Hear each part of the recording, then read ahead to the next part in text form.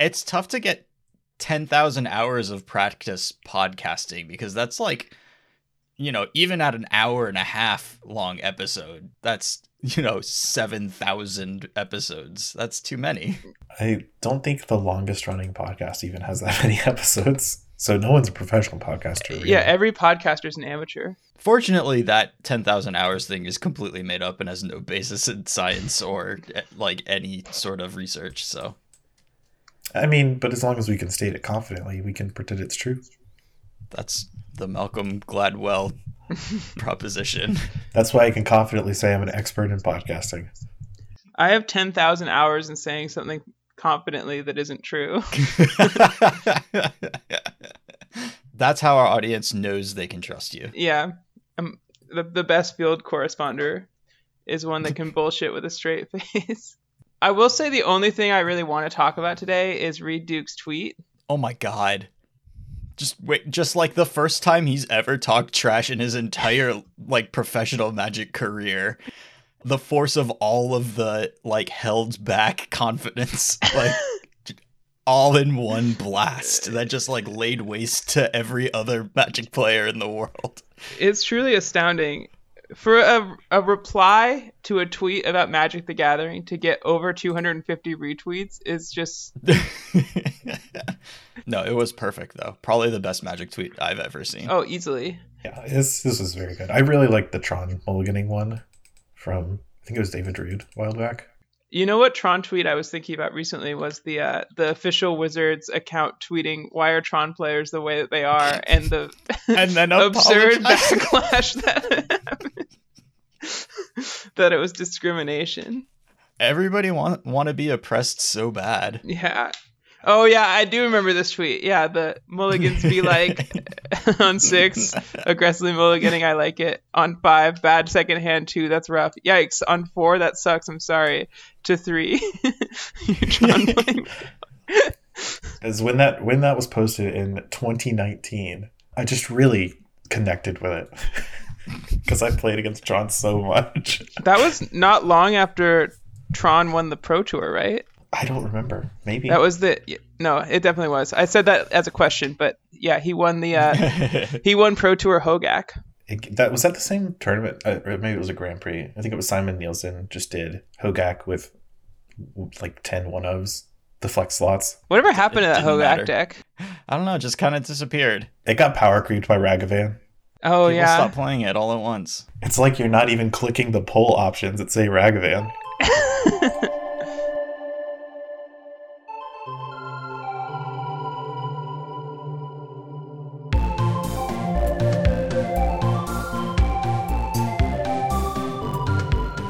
Hey everyone, welcome to episode 281 of the MTG Grindcast, the spikiest podcast in all of Central North Carolina.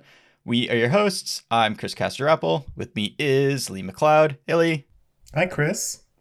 And we are joined by our war correspondent, foreign press associate, Jesse Robkin, here to talk to us about the Pro Tour results and give some deep dive analysis. Hey, Jesse. The Pro Tour is back, baby. I watched the whole thing this weekend. That's just a really nice way to spend it. I mean, I did play an RCQ and lose in my semifinals of a 2-slot RCQ, so I should have just watched the Pro Tour for that whole Sunday instead, but... Yo, same. I did the exact same thing on Sunday.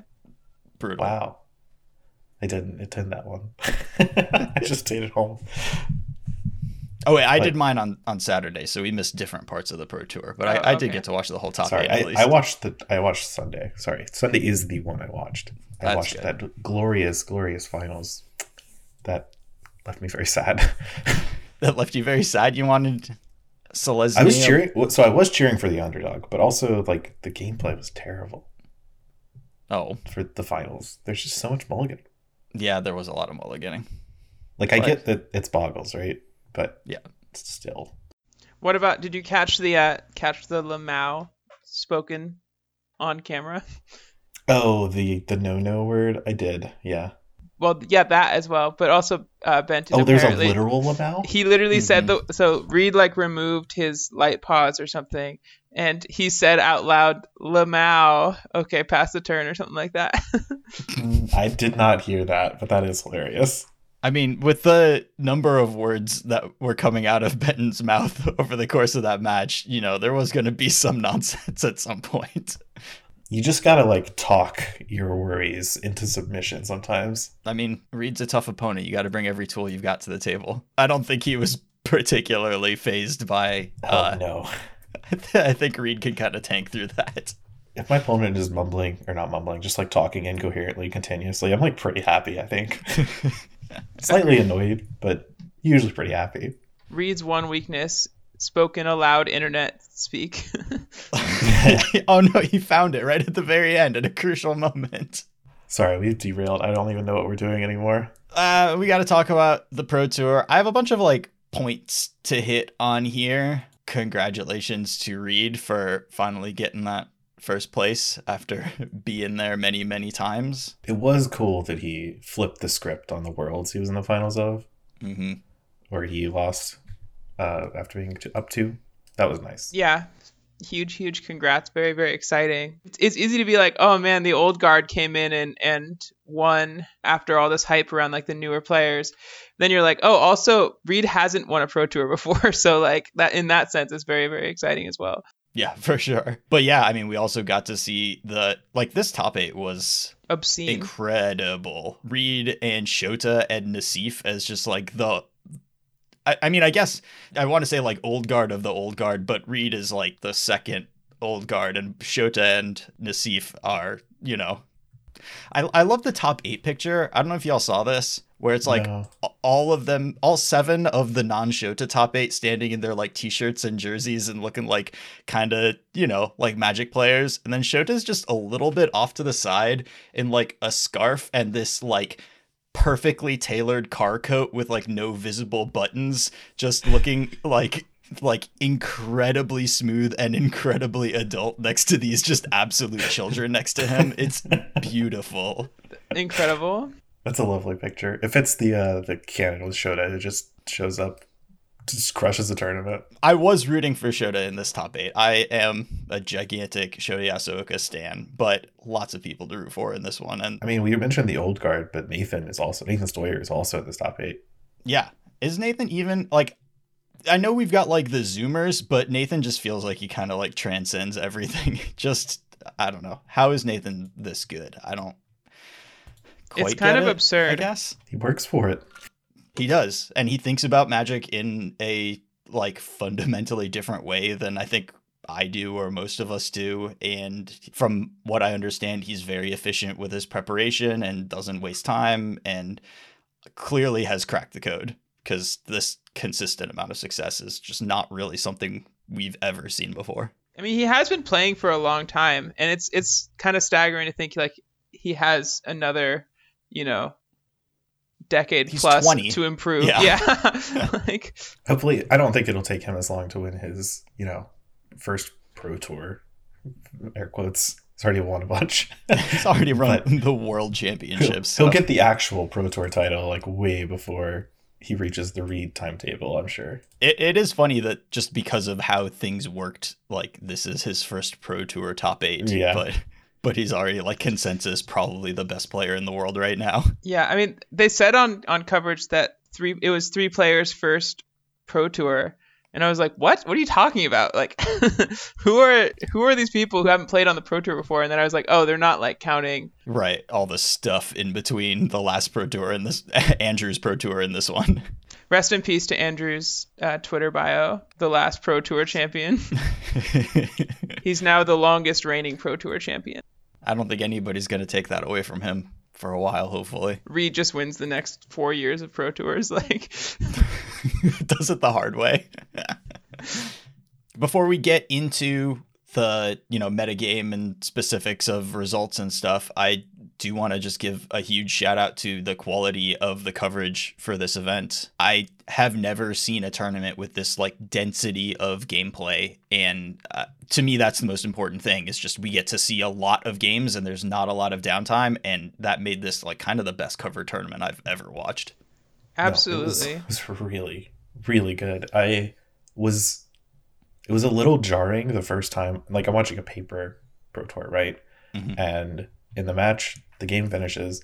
then they cut to the next one. There's no shuffling or like mulliganing, and like, whoa, what just happened? This is crazy. It was Honorog, Fire Shoes, and Will Hall were all a part of the like coverage team, right?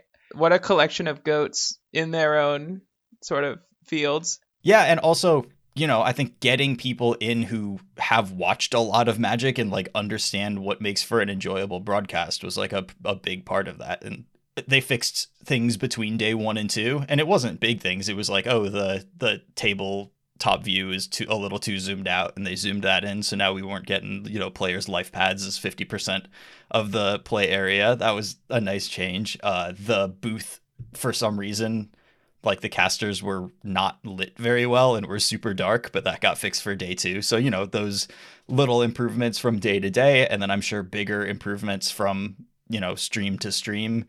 And I mean, this makes me feel really good about where we're going with coverage. I just really appreciate the effort put in. There's a lot writing on this Pro Tour, I think, just in general. And I think they did a really good job, like all around.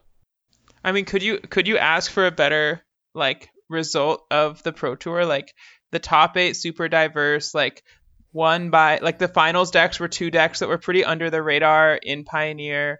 The coverage was like spotless. You had a nice mix of like, longtime goats and like new up and comers. It really just seems like sort of the perfect outcome for the first Pro Tour. Yeah. And, Pioneer looked good. And it also was not like the win rates, even though the field was probably what a lot of these teams kind of expected. I don't think the win rates of these decks were like, I don't know that anybody could have predicted what was going to happen with these decks at the tournament itself. Definitely. And I really enjoyed Cedric as his role as like the new BDM kind of. It's like where he fed into coverage. Yeah, although I wouldn't mind seeing him on coverage proper, personally.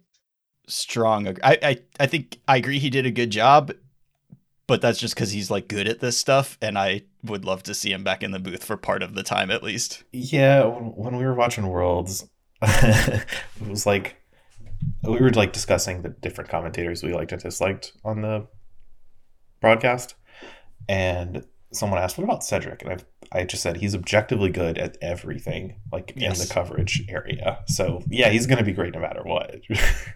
Yeah, I mean, he does a very good job. I would like for them to use their resources as effectively as possible, and Cedric is a strong resource that they have access to. They could also call Patrick Sullivan at any time. I'm just saying. I think he may have burned some bridges. I mean, I guess, but I just feel like it's not. As a Magic content viewer, I just feel like the positives outweigh. I mean, because I don't care about the bridges he burned, so I don't have any dog in that fight. You're right there with the gasoline pouring fire on him. Yeah, that's probably true. How did y'all feel about the angle of coverage, I guess? Like, it was an arena or an MTGO view top down, as opposed to like, usually coverage, you just are at the perspective of someone standing at the side of the table looking at the match. I'll tell you, it fit my phone orientation a lot better. I think that's a real consideration in the year 2023, honestly. Like, we're back to vertical videos because of TikTok and people watching videos on their phone. It's like a very important part of media consumption. At first watching it, I was like, what's this? But I knew that a part of that was just like human brains don't like things that are different from what they're used to. And then especially once they zoomed in, like I felt like it was just fine. I don't know that I would say it's like better for me in any way, but I think it's completely acceptable. It was strictly different. Yeah. When I had first tuned into the stream, I was like, oh, this is worst. Why would they change this? This doesn't make any sense. And then like 10 minutes later, I was just watching a match of Magic and forgotten all about it. How I learned to stop worrying and love the vertical alignment. It just like doesn't matter very much. I was super surprised they didn't grab pro for the top 8 of coverage.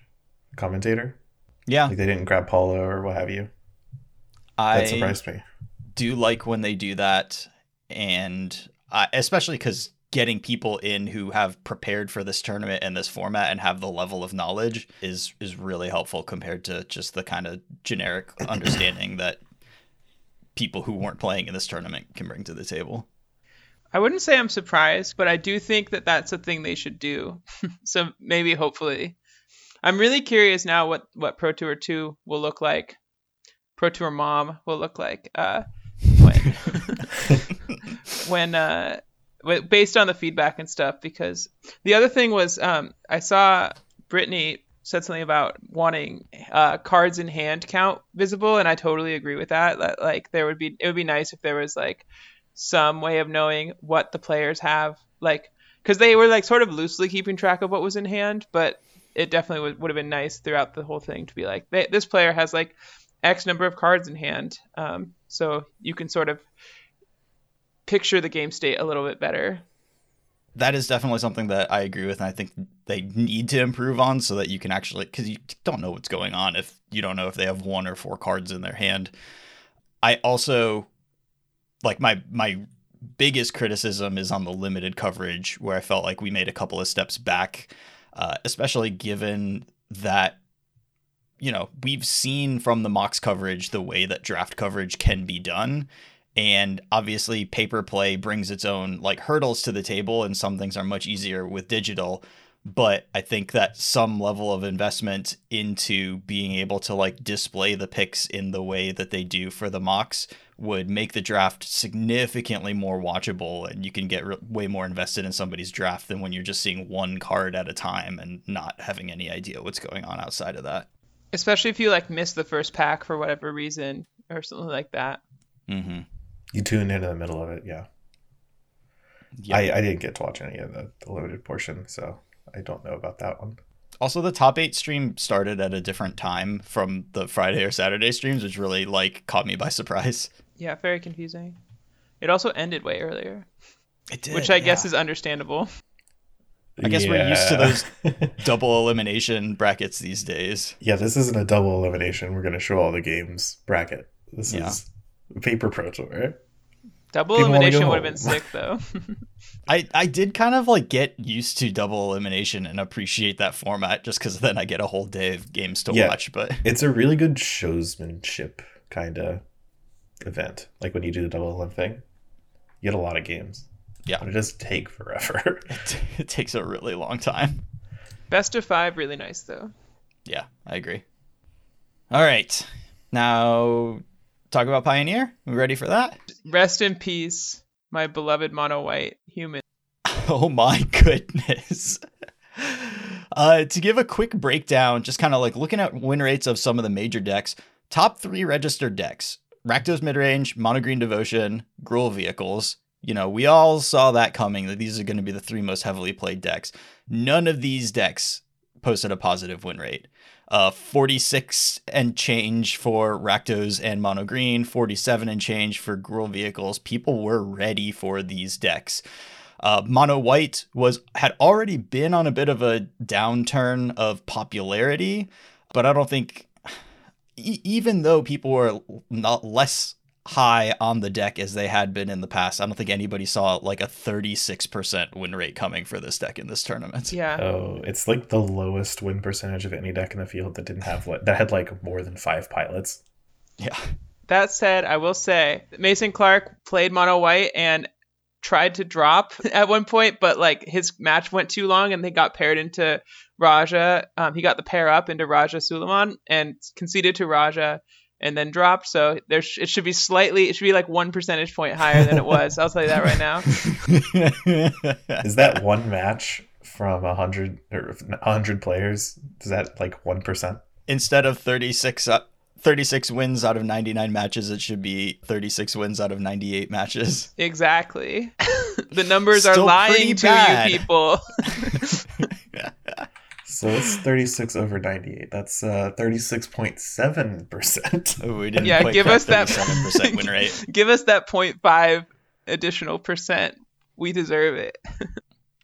All right. Well, Jesse, as a mono white stan, how do we explain what happened to mono white this weekend? I think it's a few things. So number one, I am a die on the hill firm believer that mono white humans should play 23 lands. In the words of Sam Black, it's closer to 24 lands than 22.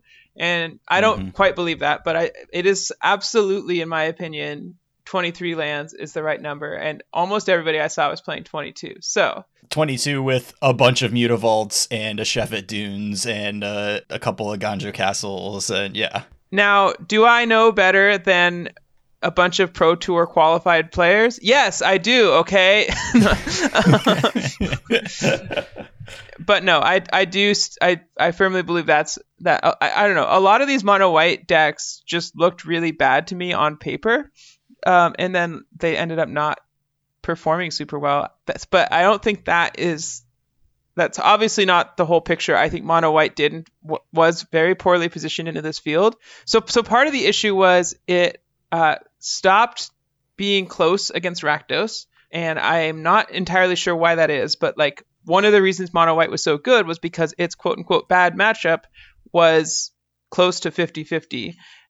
The other issue was Gruul got an increased presence with Copperline Gorge entering the format. Gruul is a really bad matchup.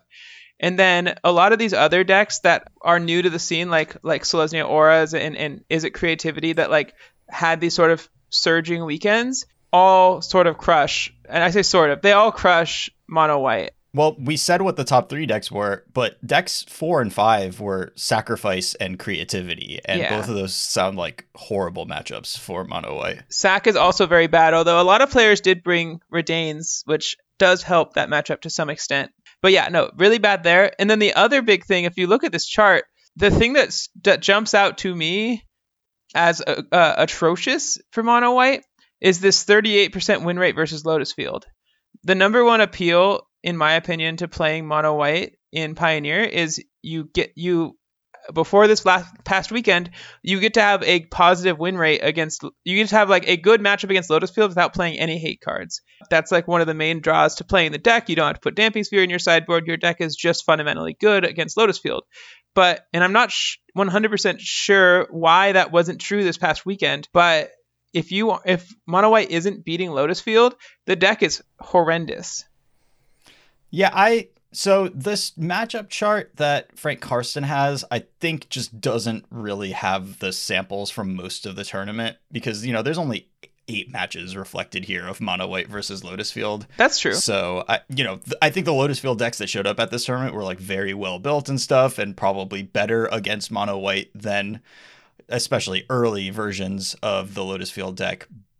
But probably they haven't quite like solved the matchup to make it an actively bad matchup for mono white. Well, I also think it's telling that like the majority of the best players in the world showed up with like Izzet Creativity and Lotus Field and Greasefang.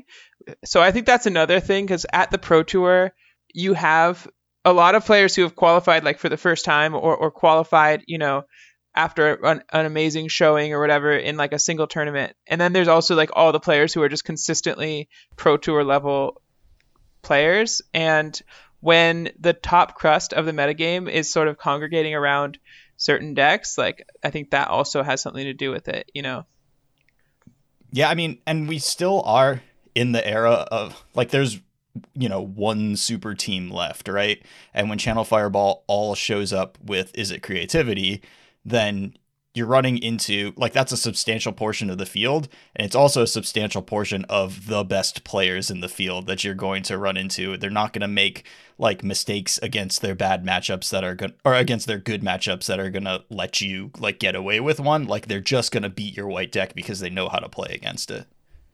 Yeah, I think Team Handshake's another sort of super That's team true. these days. But yeah, but they all showed up with Lotus or Grease, so. Greasefang also had an absurd weekend. Yeah, kind of unexpectedly, at least to me. I don't think there's ever been a weekend that Greasefang has had a winning. Greasefang has never had a winning weekend before, I feel like, but this time, pretty much probably the best deck in the field, 66% win rate, kind of unreal. Yeah, I think some of it might be that like the innovations that like Tangrams made to the deck. I know he was like the sort of leading the charge for Team Handshake on innovating on Greasefang, and his deck was really interesting, I would say. I don't know. You get like the Traverse the Ulvenwald scrapbook kind of package. And the he's playing and Vessel of Nascency is the wild thing. So that's definitely super interesting. I think also, so Phoenix also had a comeback, and I think those two things are linked, that Greasefang and Phoenix both had a comeback. And I think that's just because if you look at these Rakdos lists, you see a lot fewer Go Blanks and a lot fewer unlicensed hearses. People just weren't bringing Graveyard Hate this time around. Yeah, and I don't think like any of the lists had more than 2 Graveyard Trespassers. There was a lot of like the Graveyard Hate in this Rakdos deck is 2 main deck Graveyard Trespassers and 1 Go Blank in the sideboard.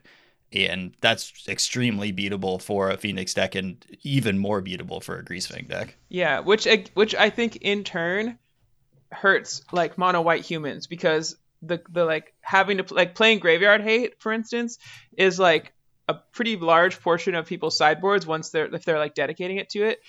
That doesn't touch mono white at all. So I think there's just like a lot of sort of factors happening where people just weren't prepared for Graveyard decks, didn't bring hate for it, and then that had cascading effects throughout the format. Yeah, like look at this, one of these top finishing, this 8-2 Rakdos mid-range deck that I'm looking at in the sideboard, where you might have Graveyard Hate, now has a Noxious Grasp, a Kolaghan's Command, 3 Extinction Events, and 2 Rituals of Soot. Like, that's once you have 2 Rituals of Soot and a Noxious Grasp coming in against your mono white deck, like that's no longer a good matchup anymore. 3 Extinction Events, holy cow! Yeah, that's miserable. I am a little amazed though by the number of power word kills in some of these decks, given just the existence of Angels as a deck that is fine and playable, and drawing a power word kill against Angels is really miserable. But at least in power word kill's favor, nobody really knew about Atraxa yet, and that wasn't a thing that anybody would have to beat. I don't know how good Atraxa is going to be in Pioneer. I think that's like the worst format to play that card in right now, but I don't know how high I'm going to be on power word kill for a while. Yeah, it's interesting. I am curious what this Pro Tour would have looked like if it was like 1 to 2 weeks later after the set had dropped, because I do think putting Atraxa into play is good. That's my hot take. So and the ways to do it, this is why we have you as yeah, exactly. Yeah, official Titty Pills play is putting Atraxa into play. No, I do think that like, but the ways to do it in Pioneer are somewhat lacking. Like you can like Neoform into it by sacking a Hooting Mandrills. Yeah, all of those decks are playing Tygam Scheming in the list that I've seen, which horrible. Is not. I can't recommend registering Tygam Scheming in Pioneer, even though it got the Surveil keyword. It's sick. It just says Surveil 5 now. It's beautiful text, but yeah, but no, yeah. And then there's like Transmogrify, which is super vulnerable to Stomp and Fatal Push. The most interesting way to do it seems like this Creativity deck. If people adapt to Creativity in various ways, I could see that deck shifting in an Atraxa direction. Big Score is a really nice way to set up hardcast Atraxa. You can cast Atraxa on turn 5.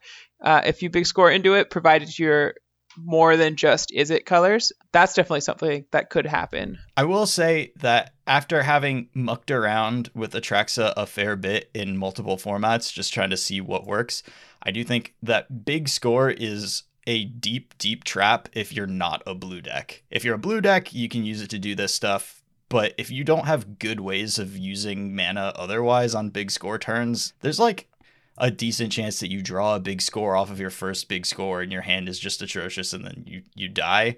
But in blue decks, it can be fine. Yeah, I agree. I think if you were to play like, I'm wondering like if there's like a Teamer or a Grixis version of this deck, or just straight Is It. And I've played a couple leagues now with the Is It Creativity deck, and you do generate more than 2 treasures a decent amount of the time, so it's not that hard it wouldn't be that hard to hardcast it, and I could see that being a direction the deck goes. I believe Gab Nassif is talking about potentially moving Atraxa into the deck somehow, perhaps in the sideboard this week in his video. That's some insider knowledge right there. It'll probably have already happened by the time this comes out. This should come out on Thursday, so probably that will already exist. But that doesn't surprise me. Like as a sideboard big card juke, Like, it's relatively castable, and it just fuels everything. Yeah, and if it gets removed, you drew 6 cards. So like the creativity deck also does play a lot of good cards to hit in general, I think. So I think that's a really important part of making Atraxa work for you is, you know, like I've been playing it in standard, and my like takeaway has been like all the decks that are devoting all of these resources to being an Atraxa deck, and then you draw all of these bad cards. Like you have 4 Bitter Reunions in your deck, and it's like, okay, for my enchantment, I'll put Bitter Reunion in my hand. Or you could just play all good cards, and then the spells you reveal with Atraxa are all good. And so, like, I've just been playing basically Rakdos midrange, and then you just put 4 Cruelty of Gix and 4 Atraxa in your deck, and then the rest of your deck is just like Fable of the Mirror Breaker, Blood Tithe Harvester, and cheap interaction. And then you put 5 spells with your into your hand with Atraxa, and they're spells that would be in your deck otherwise, and that feels much better. Don't let Bob and Cheese hear you call Bitter Reunion a bad card. I mean, if you're doing really busted stuff, if you're just doing like regular things and then just drawing cards with your big fatty, like, I obviously, if your Bitter Reunion is just an attack for 7 for an extra mana, well, no, I'm just might teasing. not be worth playing our Fable. It is nice to haste up an Atraxa. Like I'm not going to take that away from anybody. But that is the thing it does, right? Yeah. It also hastes Fable. That's pretty nice. That is nice. That's true. But we're not trying to like draw Bitter Reunions off of our Atraxa to give our Fable token haste. No, I mean, Atraxa really, really excels, at least in the smaller formats, when you can just trade resources with reasonable cards, and then at some point in the game, you just put it away by drawing 5 cards and putting a 7/7 into play. And that's where I've been most impressed by it. So, like, in a build of creativity that's like the build from this tournament, where just kind of most of your cards are good, then it does sound attractive to me as, I don't know, a sideboard option or how you build the deck. I know, I fully know this is a bad idea, so don't come at me in the comments or whatever, but I have been having brainworms about a like Soulflare Neoform Atraxa deck, because it gives Soulflare 4 keywords, and you can Neoform Soulflare into just an actual Atraxa.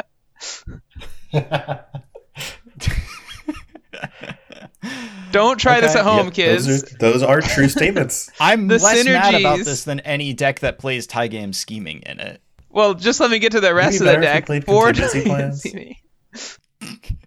How many Chromanticores are we running?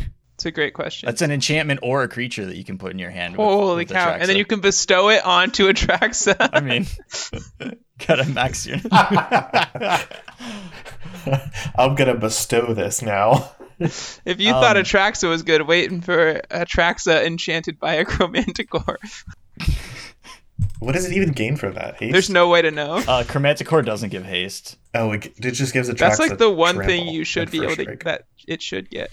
Wow, you can also draw Zatalpa Primal Dawn. Yeah, put that into your hand. Really excited for this. I can't wait to play against this garbage deck, and then the opponent puts Atraxa into play, reveals it, or just like looks at a pile of cards, and in it is a Fable and a Chromanticore, and they just slam the Chromanticore. Which do I take?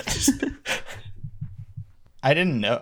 Obviously, I have no idea what's in like the current Soulflare lists, but I did catch one on Todd Anderson's stream today, and what? Striped Riverwinder is in that deck, and that gives hexproof and it cycles all on its own, which I thought was very clever. But you know, also I'm not interested in playing a Soulflare deck really. Hopefully that was I can't believe someone's playing Soulflare and Pioneer in current year. Yeah, I don't think that is what you want to be doing.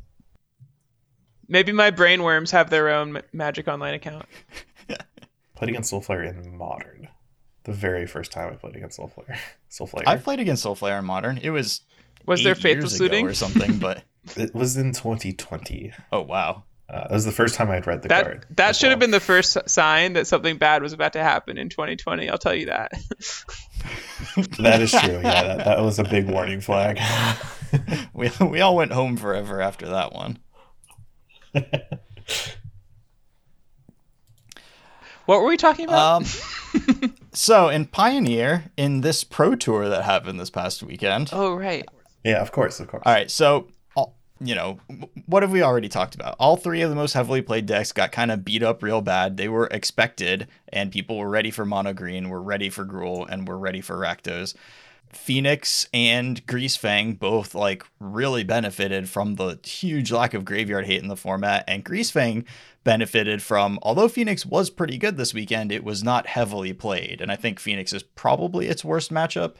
And so not having to play against that and not having to play against really any unlicensed hearses out of the decks that it like beats up when they don't have unlicensed hearses. And yeah, that was a formula for success for Greasefang this weekend, and it did incredibly well. And then also Selesnya Auras made the finals of the tournament. Not a deck that I have ever played with or against in Pioneer, but it does have Razorverge Thicket now and Skrelv, which are kind of gigantic upgrades to this deck.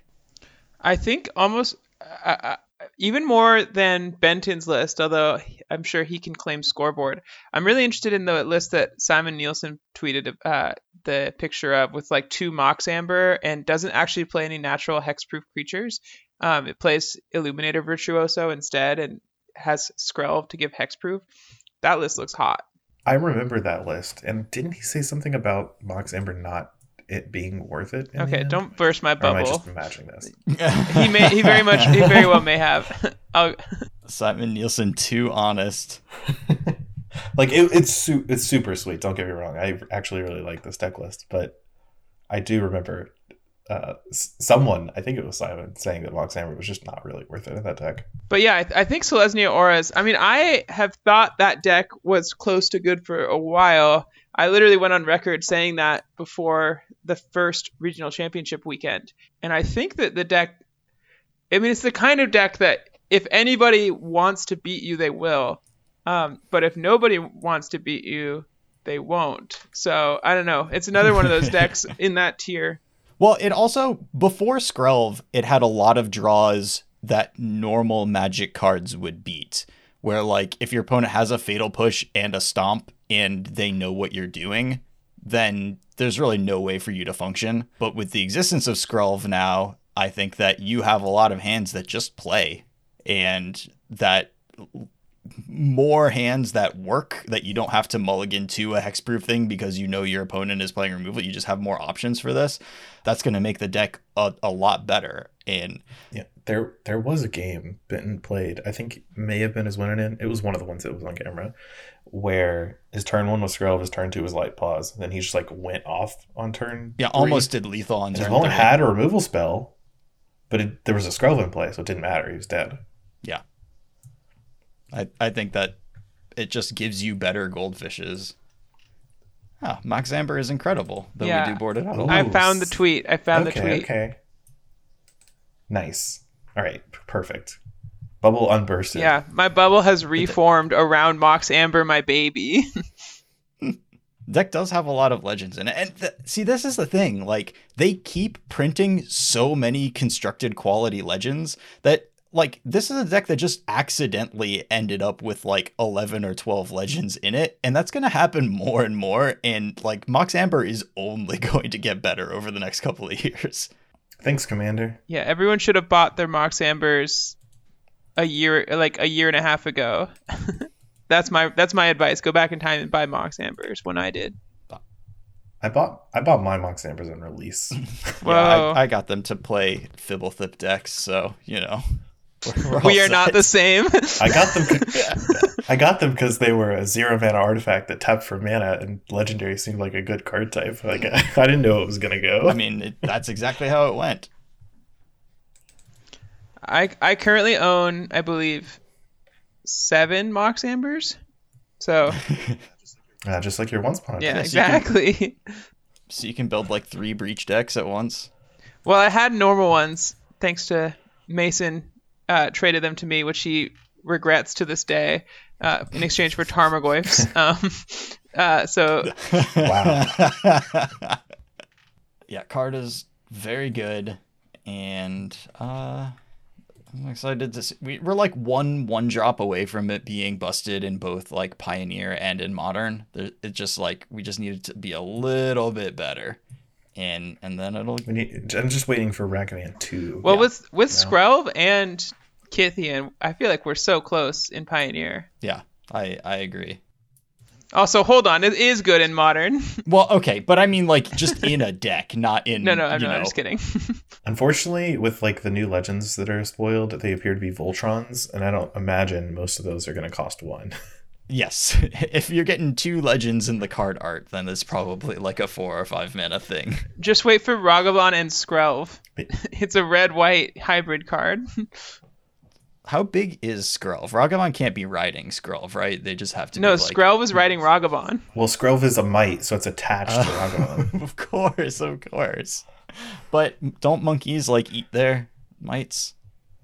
Isn't that like a thing? Well, they're teaming Right. up. Like, this is an unlikely allies thing. I'm sure the Gitrog monster Don't would like to dinosaurs Thalia. eat their vampires? I love that stupid dinosaur. Number one, I'm really excited to die to it being put in off of Sorin and getting like really salty about it. I also just love that the sizing is just like they have acknowledged that once a creature costs like 6 or 7 mana, it can have any power and toughness, and it doesn't matter. The 18/6 Yargle. Yes.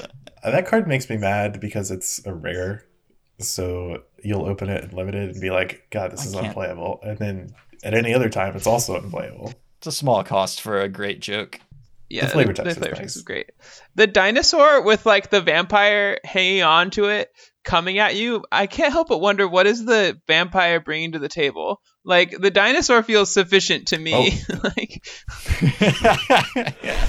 if imagine a dinosaur running at you and you're like, oh, it's just a dinosaur, and then you see the tiny little like speck of a vampire on it and you're like, no. I was ready for this dinosaur. Mavrin is bringing the attack trigger. Mechanically, that's what Mavrin is bringing to the table. But as far as like the threat of battling a 12/12 dinosaur versus the threat of battling a 12/12 dinosaur with a vampire on its head, yeah, I mean, not the most terrifying addition. To continue sidebarring this hilariously derailed episode, my favorite part about the Legends teaming up cards that they've been previewing, they're like all iconic characters. When they get to Ixalan, it's like, all right, Galta and A I guy you've don't never know. heard of wearing a the suit. vampire guy, and it's like, oh yeah, Modern Fane. That's that Oh yeah, card. I was lost to that terrible. in limited a bunch of times. Let's slap them on there. All right, we did it. We've got iconic Ixalan They characters. should have put Lannery Storm on top. Captain Lannery Storm. So when you make 12 That treasures would on have been attack, sick. But then you couldn't put Galta into play off of your Sorin. you gotta. Okay. You have to make sacrifices somewhere. Yeah, I'm not confident that that's going to be a playable combination, but I am confident that people are going to try it. I mean, yeah, people. I play mean, it's just worse than Xander. Xander, right? Yeah, but Xander's not good. I think Xander is. I actually do horrible. think it's better than Well, Xander I'm not because you can actually disagreeing. lose to Galta and Maverick when it comes into play. Yeah. Like, Xander's just a vanilla 6/6. Like, none of its abilities do anything. Yeah, the first time that happened to me, I was like, oh god, I'm in danger. And then I like read it and I was like, wait, I think I can beat this. And then I did in fact beat it. So Mm-hmm. Yeah, and that was that story. It's literally like putting in that 7-drop. It's just worse than putting in Champion of Dusk. It's a completely bizarre addition. The 12/12 though, who knows? Anyway, the Pro Tour. All right, so what's the see, Pro other Tour interesting again? I stuff. forgot about that. There was no mono green at all in this top 8. It, just kind of got ranched. Everybody sort of had their plans for mono green. Rakdos is kind of even with it nowadays, and other decks I don't think anybody picked a deck where they felt like they were a huge dog to it, and that's enough to make although very powerful, win the die roll, you can beat anything. If people are ready for it, people bring enough Ether Gusts and Disdainful Strokes and whatever, like that creativity matchup is probably horrible for green, and that'll be enough to make the deck just not worth bringing. You don't have the ability to change your deck around to address these problems, and so not great. Yeah, I think it's interesting because Green was sort of getting ranched at the end of the regional championship season too. Mm-hmm. And I think there was like, people sort of thought it was going to bounce back, and it sort of did for like a week or two. But I feel like at this point we can sort of confidently say that it's not the best thing to do in the format anymore, which feels very strange given how broken it was, for a while. I do think its creativity matchup is actually better than it looks on paper, especially if you put like Ratchet Bomb in your sideboard to get with Karn and stuff. But yeah, it's just, I don't know. It does not seem like a deck worth registering. And I wonder if, like, for the first, I mean, we have a long time before another major Pioneer tournament, but it seems likely that Mono Green will not be in the top 2 most registered decks next time. It was still the second most registered deck this time around. Yeah, I mean, it did kind of have like an arc where, like, after the regional championships, it felt like, okay, let's put down Mono Green for a little while, and then it had to sort of like come back for a little bit, and then we sort of caught it on this like rising wave of the amount that people were playing it. But maybe a lot of the people who registered it just should not have gotten caught on that wave for this weekend. The Pro Tour field, everybody showing up to this tournament knows what decks exist in the format. And although Mono Green is a powerful deck, there's 57 slots that are locked in the main deck. Like, you know what you're playing against, and you can choose to beat it. And I think most people did. And you don't get better post sideboard. Right, yeah. The main problems with Mono Green to me are that your deck is static, and every other deck in the format has just gotten better, and Mono Green has not. So, like, Mono Green's really good when you stumble. Like, your opponent causes you to stumble in some way, kills your elves or whatever, and then you just catch up before they can kill you. Like, that happens. It happened all the time. But nowadays, the cards are the strategies and the cards that have come out are just so much better at killing you. Like, you interact with Mono Green, and they're on the back foot. Like, they're not catching up with one card. Yeah, Storm the Festival is no longer the terrifying thing it once was. I also think it's interesting that Rakdos didn't do very well, given it feels like that's been the one constant through the entire regional championship season was Rakdos performing, at around 51, 52%. And this weekend it was at like 46? Yeah, pretty low. Yeah, I mean, I don't have great reasons for that. Gruul was the 3rd most registered deck. Gruul is pretty good against Rakdos. Sacrifice is the 4th most registered deck, and Sacrifice is one of those decks that often has a similar matchup profile to Rakdos, except worse against a couple of decks. And it has a pretty noticeable advantage against the mid-range version of the deck. And so, 3rd and 4th most registered decks are decks that people choose to beat Rakdos with. And so that's, not great for the Rakdos players in the room. And I imagine that the creativity deck was chosen because it's one of the decks that is fine against Rakdos as well. Another Mono Green note on Twitter, Matt posted a little breakdown of some of the card choices, the variations in the Mono Green decks. So lots of little interesting things if you're really into Mono Green. The thing that really broke my brain is that there was some portion of people who registered 3 Kioras in their Mono Green deck, and that's really upsetting to me. I don't know how you would qualify for a Pro Tour, go to the Pro Tour, choose Mono Green, and then put 3 Kioras in your deck. Classic case of the outsmarting yourself. I guess. No one expects this, but it's like the worst thing. I do want to say, Izzet Creativity is pretty weak against Rakdos. It's Rakdos beat it 68% of the time, and I think the pros were saying that, CFB folks were saying that Rakdos is a deck they definitely didn't want to play against, just because you get your stuff Thoughtseize and your deck isn't that good as a mid-range. The Izzet deck just isn't that good as a mid-range deck. It doesn't really catch up or have pound for pound cards the way similar decks do. Okay, yeah, that's fair. Also, Big Score is not really card advantage. It's trading. You discard a card and you cast a card and you draw 2 cards. It's also a really bad card to cast when they made a 3-power thing on turn 2 and then put some more power on the board on turn 3. God forbid played a Shieldred. Yeah. Yes, it's very bad against Shieldred. Even just something like Thoughtseize, where they take a good card, so you just have fewer cards in your hand and you still have to play lands. It's the card's got to come from somewhere. Okay.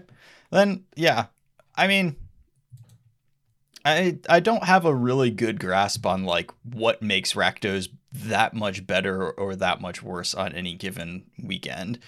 Definitely like cutting the graveyard hate and then graveyard decks kind of showed up is not awesome either. Not in huge numbers, but you know, if these Phoenix decks and Greasefang decks do exist and then start beating you because you don't have unlicensed Urses, that's a cost. Yeah, I'm sure that had something to do with it as well. Just like people didn't tune their decks for the field that they wound up playing against. Also, just browsing through some of the top performing Rakdos decks in the Pro Tour, a lot of them just chose not to register Damping Sphere at all, which is interesting considering that Lotus Field was known to be a big deck going into this tournament. Ash told me she was not going to register any fewer than 4 copies of Damping Sphere this weekend, and then she registered 3, so she lied to my face. Maybe her team just browbeat her into it. Yeah, probably. You think these things about your sideboard and what you want in them, and then you look at it and you realize like how few cards 15 cards really is and how difficult it is to fit everything you need in there. There are 2 wolves inside you. One is Ritual of Soot, and one is Damping Sphere. Exactly. I do think players are kind of allergic to registering Damping Sphere, and I'm sympathetic towards this because I too am somewhat allergic to it, because it feels so bad to put a card in your sideboard that literally is only good in one matchup. But like, you gotta do what you gotta do. I don't know. Yeah. I mean, it's the only card that's effective out of Rakdos in that matchup, right? Like, but yeah, you're not bringing it in anywhere else. At least you can't accidentally bring it in anywhere else. I guess once you're at the Pro Tour, you're no longer tricking yourself into bringing it in against Nykthos or whatever. So, I've never even considered doing that. I didn't think that was a thing. You haven't, but people do that. It's really bad. Wow, I've just been living in this privileged position of not that ever occurring to me. Also, don't bring privileged position in against mono green. It's not legal. Isn't it? There's a lot of reasons not to bring it in. Am I thinking? Oh wait, was it in original Ravnica? Yeah, privileged position is in the original Ravnica. Oh, I just assumed it was RTR. Jesse, do you even play EDH? I do. I own a single copy of Privileged Position, or I did for a while because I bought the like Selesnya Guild deck, many years ago, and by many years ago I mean like 3. Let's see what else. I noted that the creativity board plan, where they just kind of like either boarded out the combo or boarded down on the combo and brought in Hullbreaker Horrors as the thing, and basically just turned into like this Shark Typhoon Is It control deck. On coverage, it looked like it was catching people off guard, even though there were open deck lists. I think it's just a really powerful way to transition. People have the fear of getting creativity, and I just saw it like a Phoenix player get completely dismantled post board, like holding up counters magic when there was nothing left in the deck to counter holding up negate on their turn. So even with open deck lists, that strategy can be very effective. And so probably even post Pro Tour, when that strategy is known, it can be very effective for your Pioneer RCQs. It's interesting how, because Reed like brought in Hullbreaker Horrors and then brought them back out against Nathan.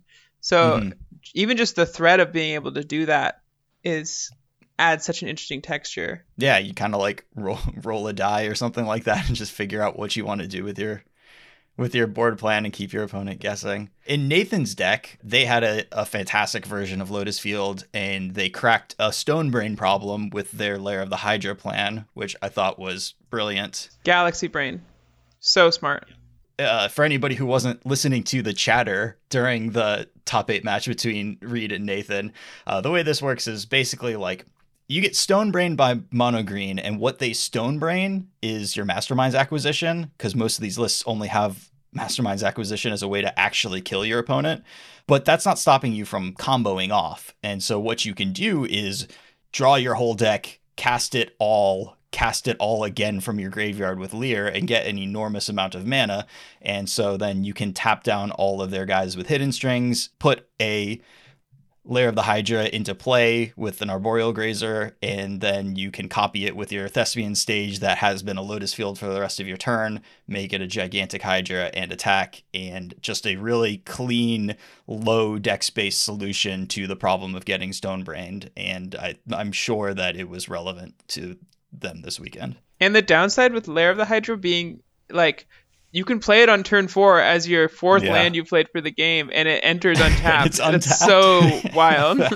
It always feels like cheating when you like play a Lotus Field, then you play a land that Botanical Sanctum or a Lair of the Hydra, and you're like, all right, this is untapped now. My 4th land.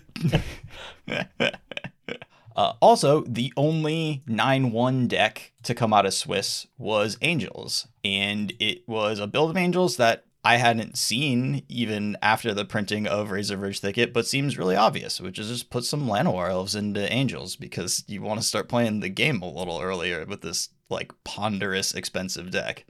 This deck would murder for Avacyn's Pilgrim. Yes. Yes. Imagine Yes. your opening hand with Llanowar Elves and Kayla's Reconstruction versus Avacyn's Pilgrim and Kayla's Reconstruction. Whew. You also have like Skyclave Apparition in the deck and stuff. Like, yes. Well, Resplendent Needle's also double white, right?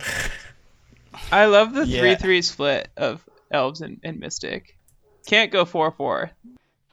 No, there's only room for 6 Elves in this deck, and we don't want to favor one or the other. Although you should play Llanowar Elves. You should play the 4th Llanowar Elves over the 3rd Elvish Mystic. Oh, that's Come interesting on. because I like 4 Elvish Mystic more than 4 Llanowar Elves. Oh, I just like history, Lee. I guess you don't have any respect for the integrity of the game. Wow, no. Well, you gotta be mindful of Legion's End, picking off all of your. Your named creatures. So I think Legion's End no longer a tech card against Auras because Auras doesn't play Selfless Savior. So I think we can rest safely in the knowledge that I don't think anybody's going to be putting any Legion's Ends in their sideboards. Don't listen to him, listeners. You gotta watch out for Legion's End at all times. It could come for you at any moment. You have to be ready. When you see that black mana interplay, it's on your mind. Oh, God. Even before they play black mana, because just because they haven't played it yet doesn't mean they won't at some point play the black mana and then Legion's End you. Playing against a normal Oh, size man. Why do I play more than one copy of any creature? Unreal. Yeah, the commander players do not have this problem. Yeah, Legion's End is pretty bad in Commander. Okay, to be serious about the Angels deck for a second, though, I do like, obviously, just putting elves in your stupid deck that doesn't start until playing its turn 4. It also alleviates the Razorverge Thicket problem, where Razorverge Thicket goes from being, like, pretty medium to bad in Angels to actually good.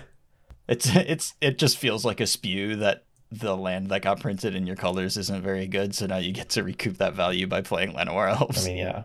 It's wild that they're only playing 2 Youthful Valkyrie too. I mean, I get you have to make room for the 3rd elf and the 3rd elf, but it just looks so bad to my eyes.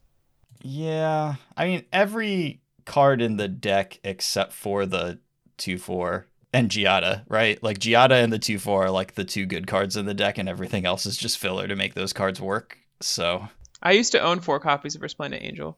What happened? Another Jesse fact. Did you trade those for Roxhammers as well? Life happened, Lee.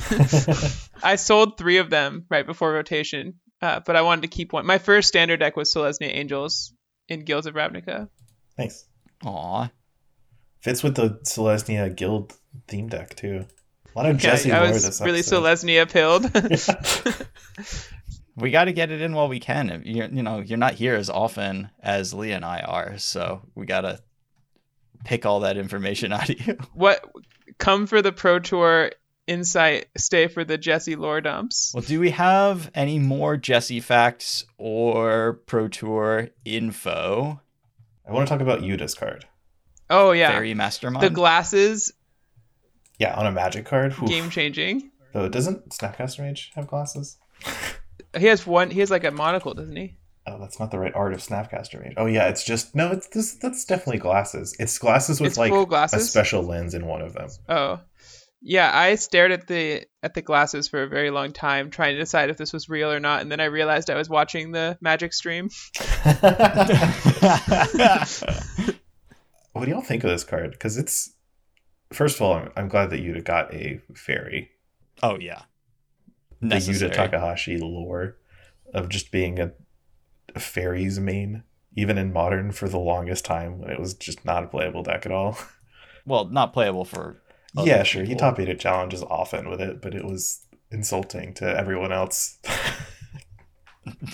And no one else could just match not him. as good Yeah. as him.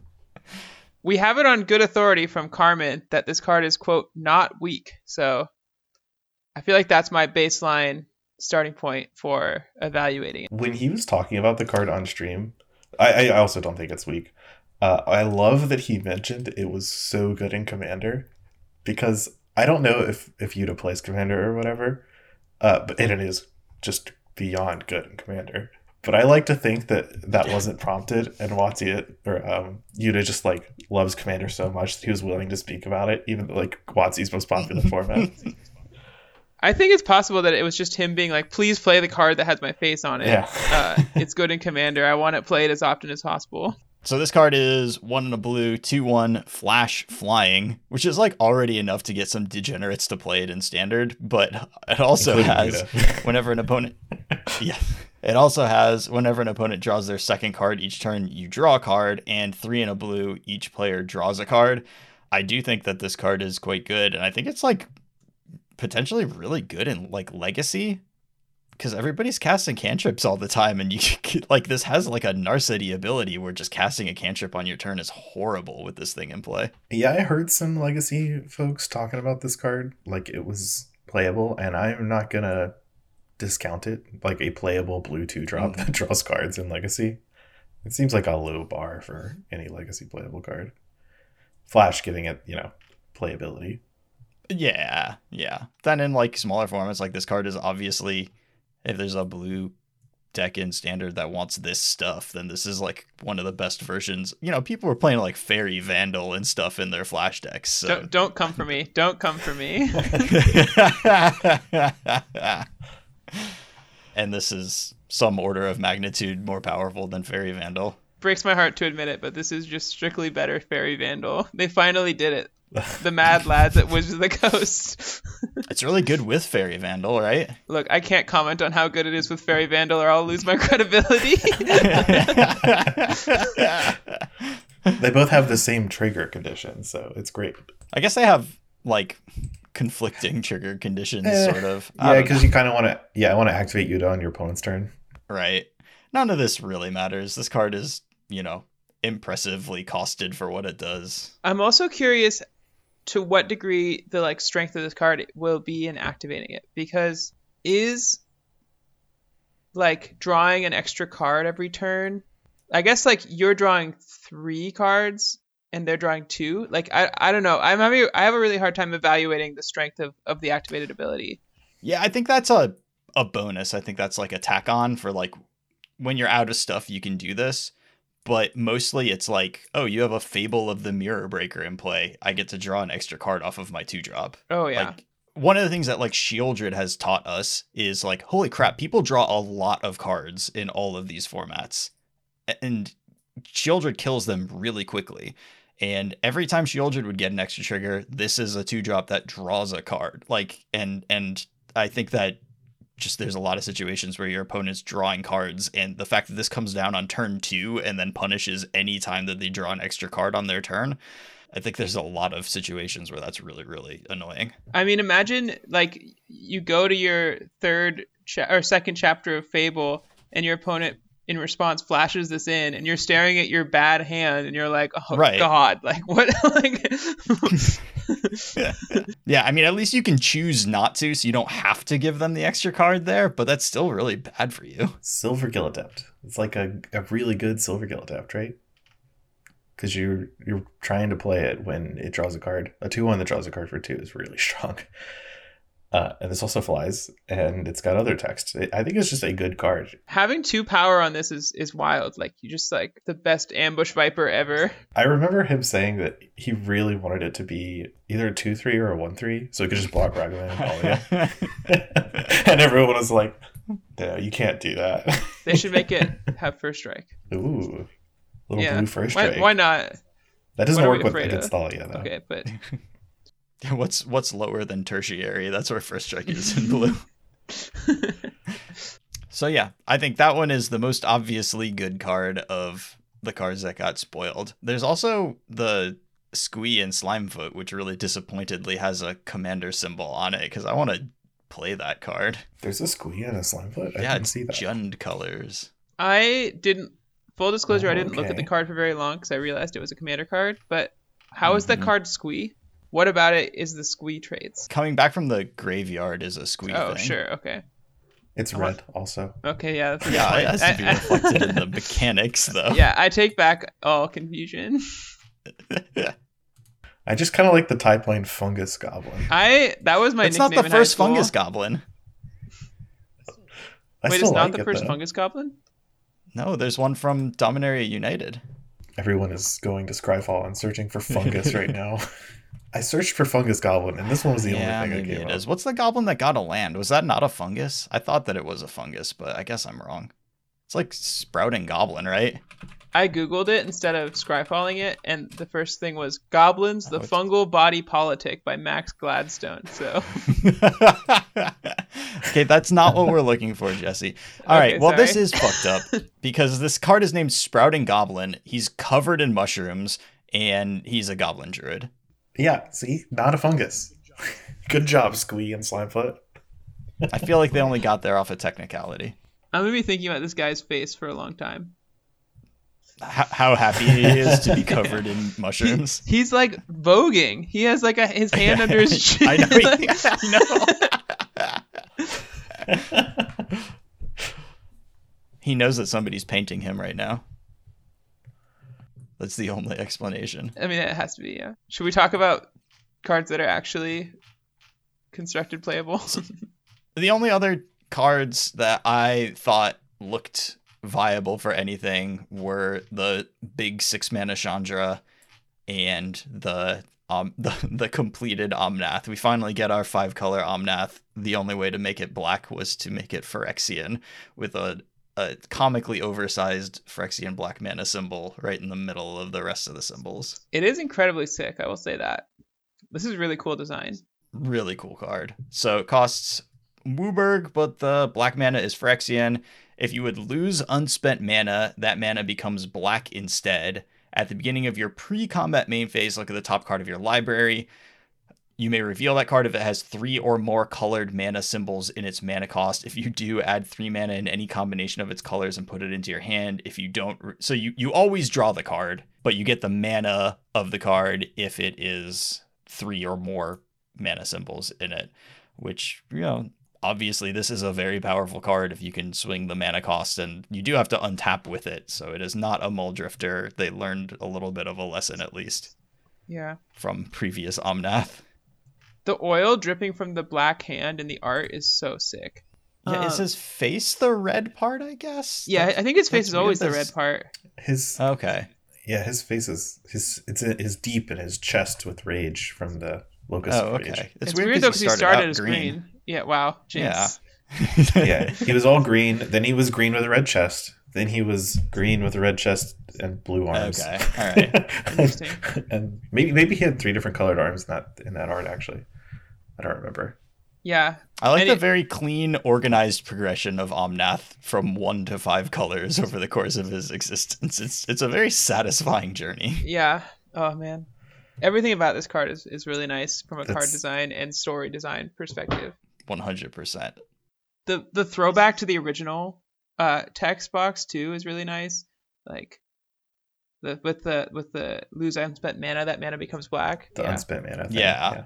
That is really cool. And this is honestly the first character who, you know, I'm not a lore guy or whatever, but like the completion of various planeswalkers is just like, oh, okay, they're doing this story thing. They're bad guys. But now. like Omnath getting completed, and this is how they got the black mana in, and he's got these like weird trailing tentacles, and yeah, the oil dripping off. Like that is a compelling, like, it makes me feel something, you know? And it's good storytelling. I do appreciate that. You can also cast this off of Omnath for mana. It's true. Lucas of Creation. Yeah. And you get the life right back. I wonder, this Chandra seems, I mean, that +1 is kind of wild. Oh, it's just an instant or sorcery. Okay, never mind. It's less wild. I don't know if it's good. It seems worse than the other 6-mana Chandra. Yeah, I mean, this seems much more specific than other Chandras that we've seen. So this is 6 mana, 4 red, 5 loyalty. It has a triggered ability. Whenever you cast an instant or sorcery spell, copy it. You may choose new targets for the copy. This ability triggers only once each turn.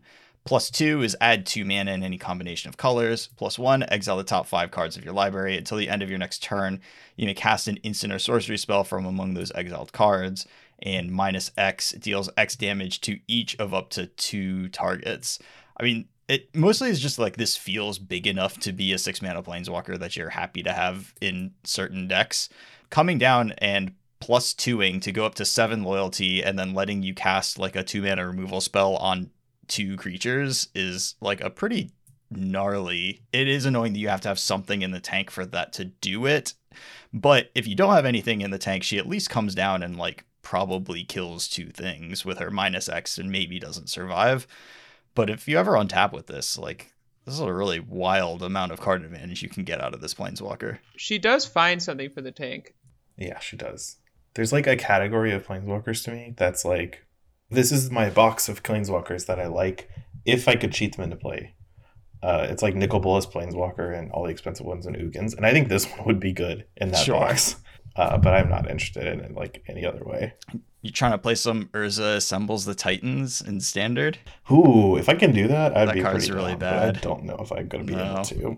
I've had it cast against me, and it's deeply unimpressive. The templating of this, whenever you cast an instant or sorcery spell, and then this ability triggers only once each turn, feels... It's really frustrating to me as a writer. I understand why they had to do it that way, but it like lets you down at the end. Yeah, like why is it a whenever? Like, well, couldn't it be whenever you cast your first instant sorcery spell? I guess then it wouldn't count if you like spell Chandra spell. Oh yeah, so that lets you ritual her out and then still copy something, I guess. Yeah. Or if you want to sequence your copy spell differently, yeah. Well, no, it doesn't work that way either. Okay, never mind. I mean, to me, it just feels like one of those standard planeswalkers that, like, when it does get cast and you don't have the immediate answer to it, it's like, oh, well, I mean, I'm never recovering from this. So that's kind of the position that it takes if it has any place. Speaking of Omnath, yeah. Oh, yeah.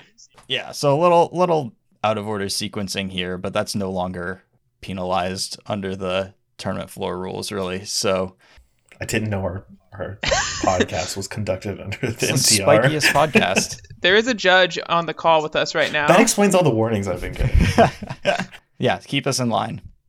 Yes, so a little out of order, but yeah, did not talk about the Omnath to Light deck. Nick talked about this on the show last week on the preview episode.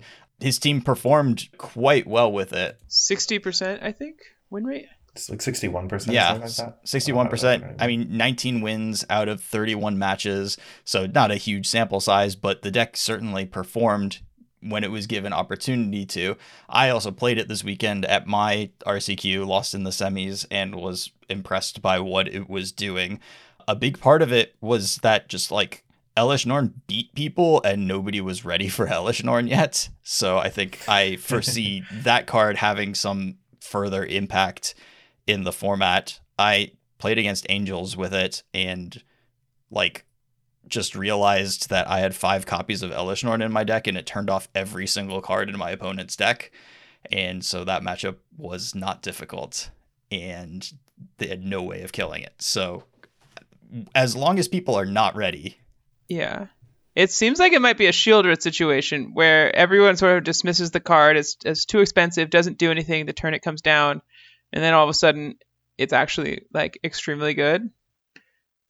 And I think the part of that is because it does sort of do something the turn it comes down by like shutting off people's ETBs on their next turn. Yeah. I mean, I do think the place where it is really impressive in play is Modern, just because it's so unkillable. Oh, and yeah. Also, the elementals are the best cards in the format, and it turns all of them off. But of course, there's also 5 mana in Modern, so that limits the decks that it can go into. But I was really impressed by it just like all day.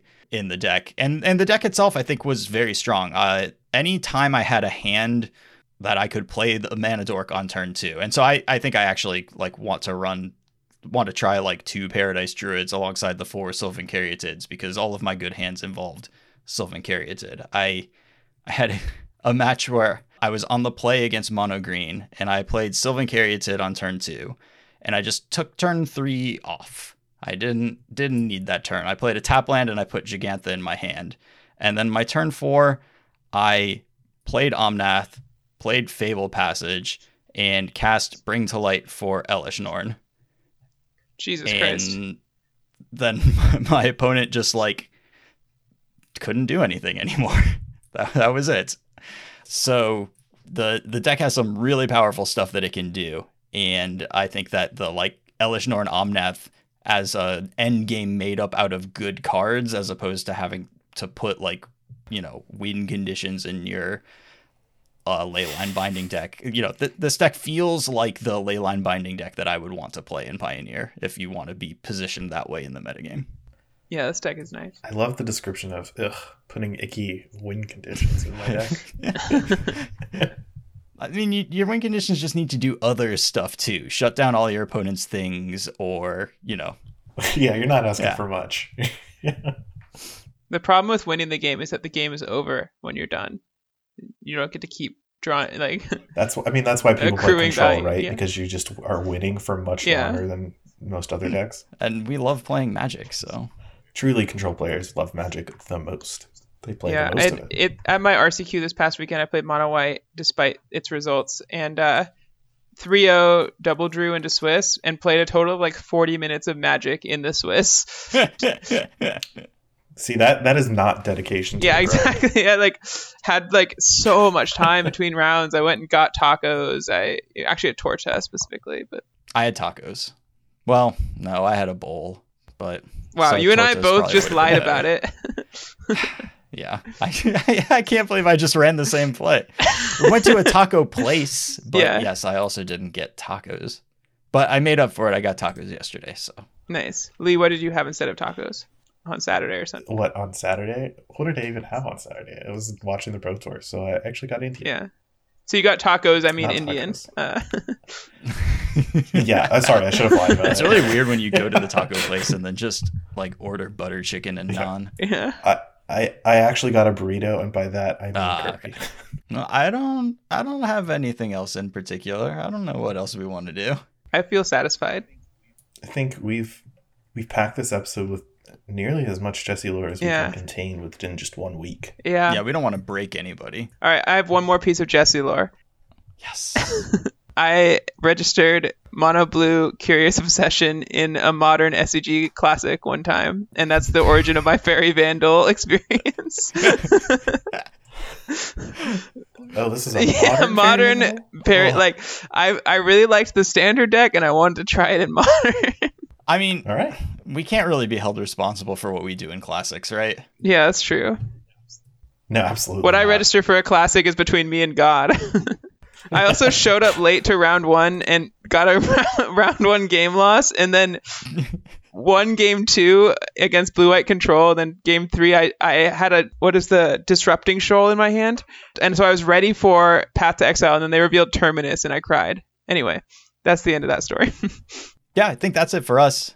Jesse, thank you so much for stopping by. It is always a joy, and I don't think we've ever gotten this much Jesse lore into one episode, so I hope that people appreciate it's gonna be hard to top that what we're doing here. Yeah, fast and loose this time around. Yeah, I mean, I guess we could have had a really tight PT breakdown show, but I don't know if people listen to us for that. But we're little silly people, so you know. We had some good stuff in there, I think. I think so. We talked about everything that I wanted to talk about with the PT, so I think we're good. Nice. Everybody, thank you so much for listening. Have a great week. Bye. Bye.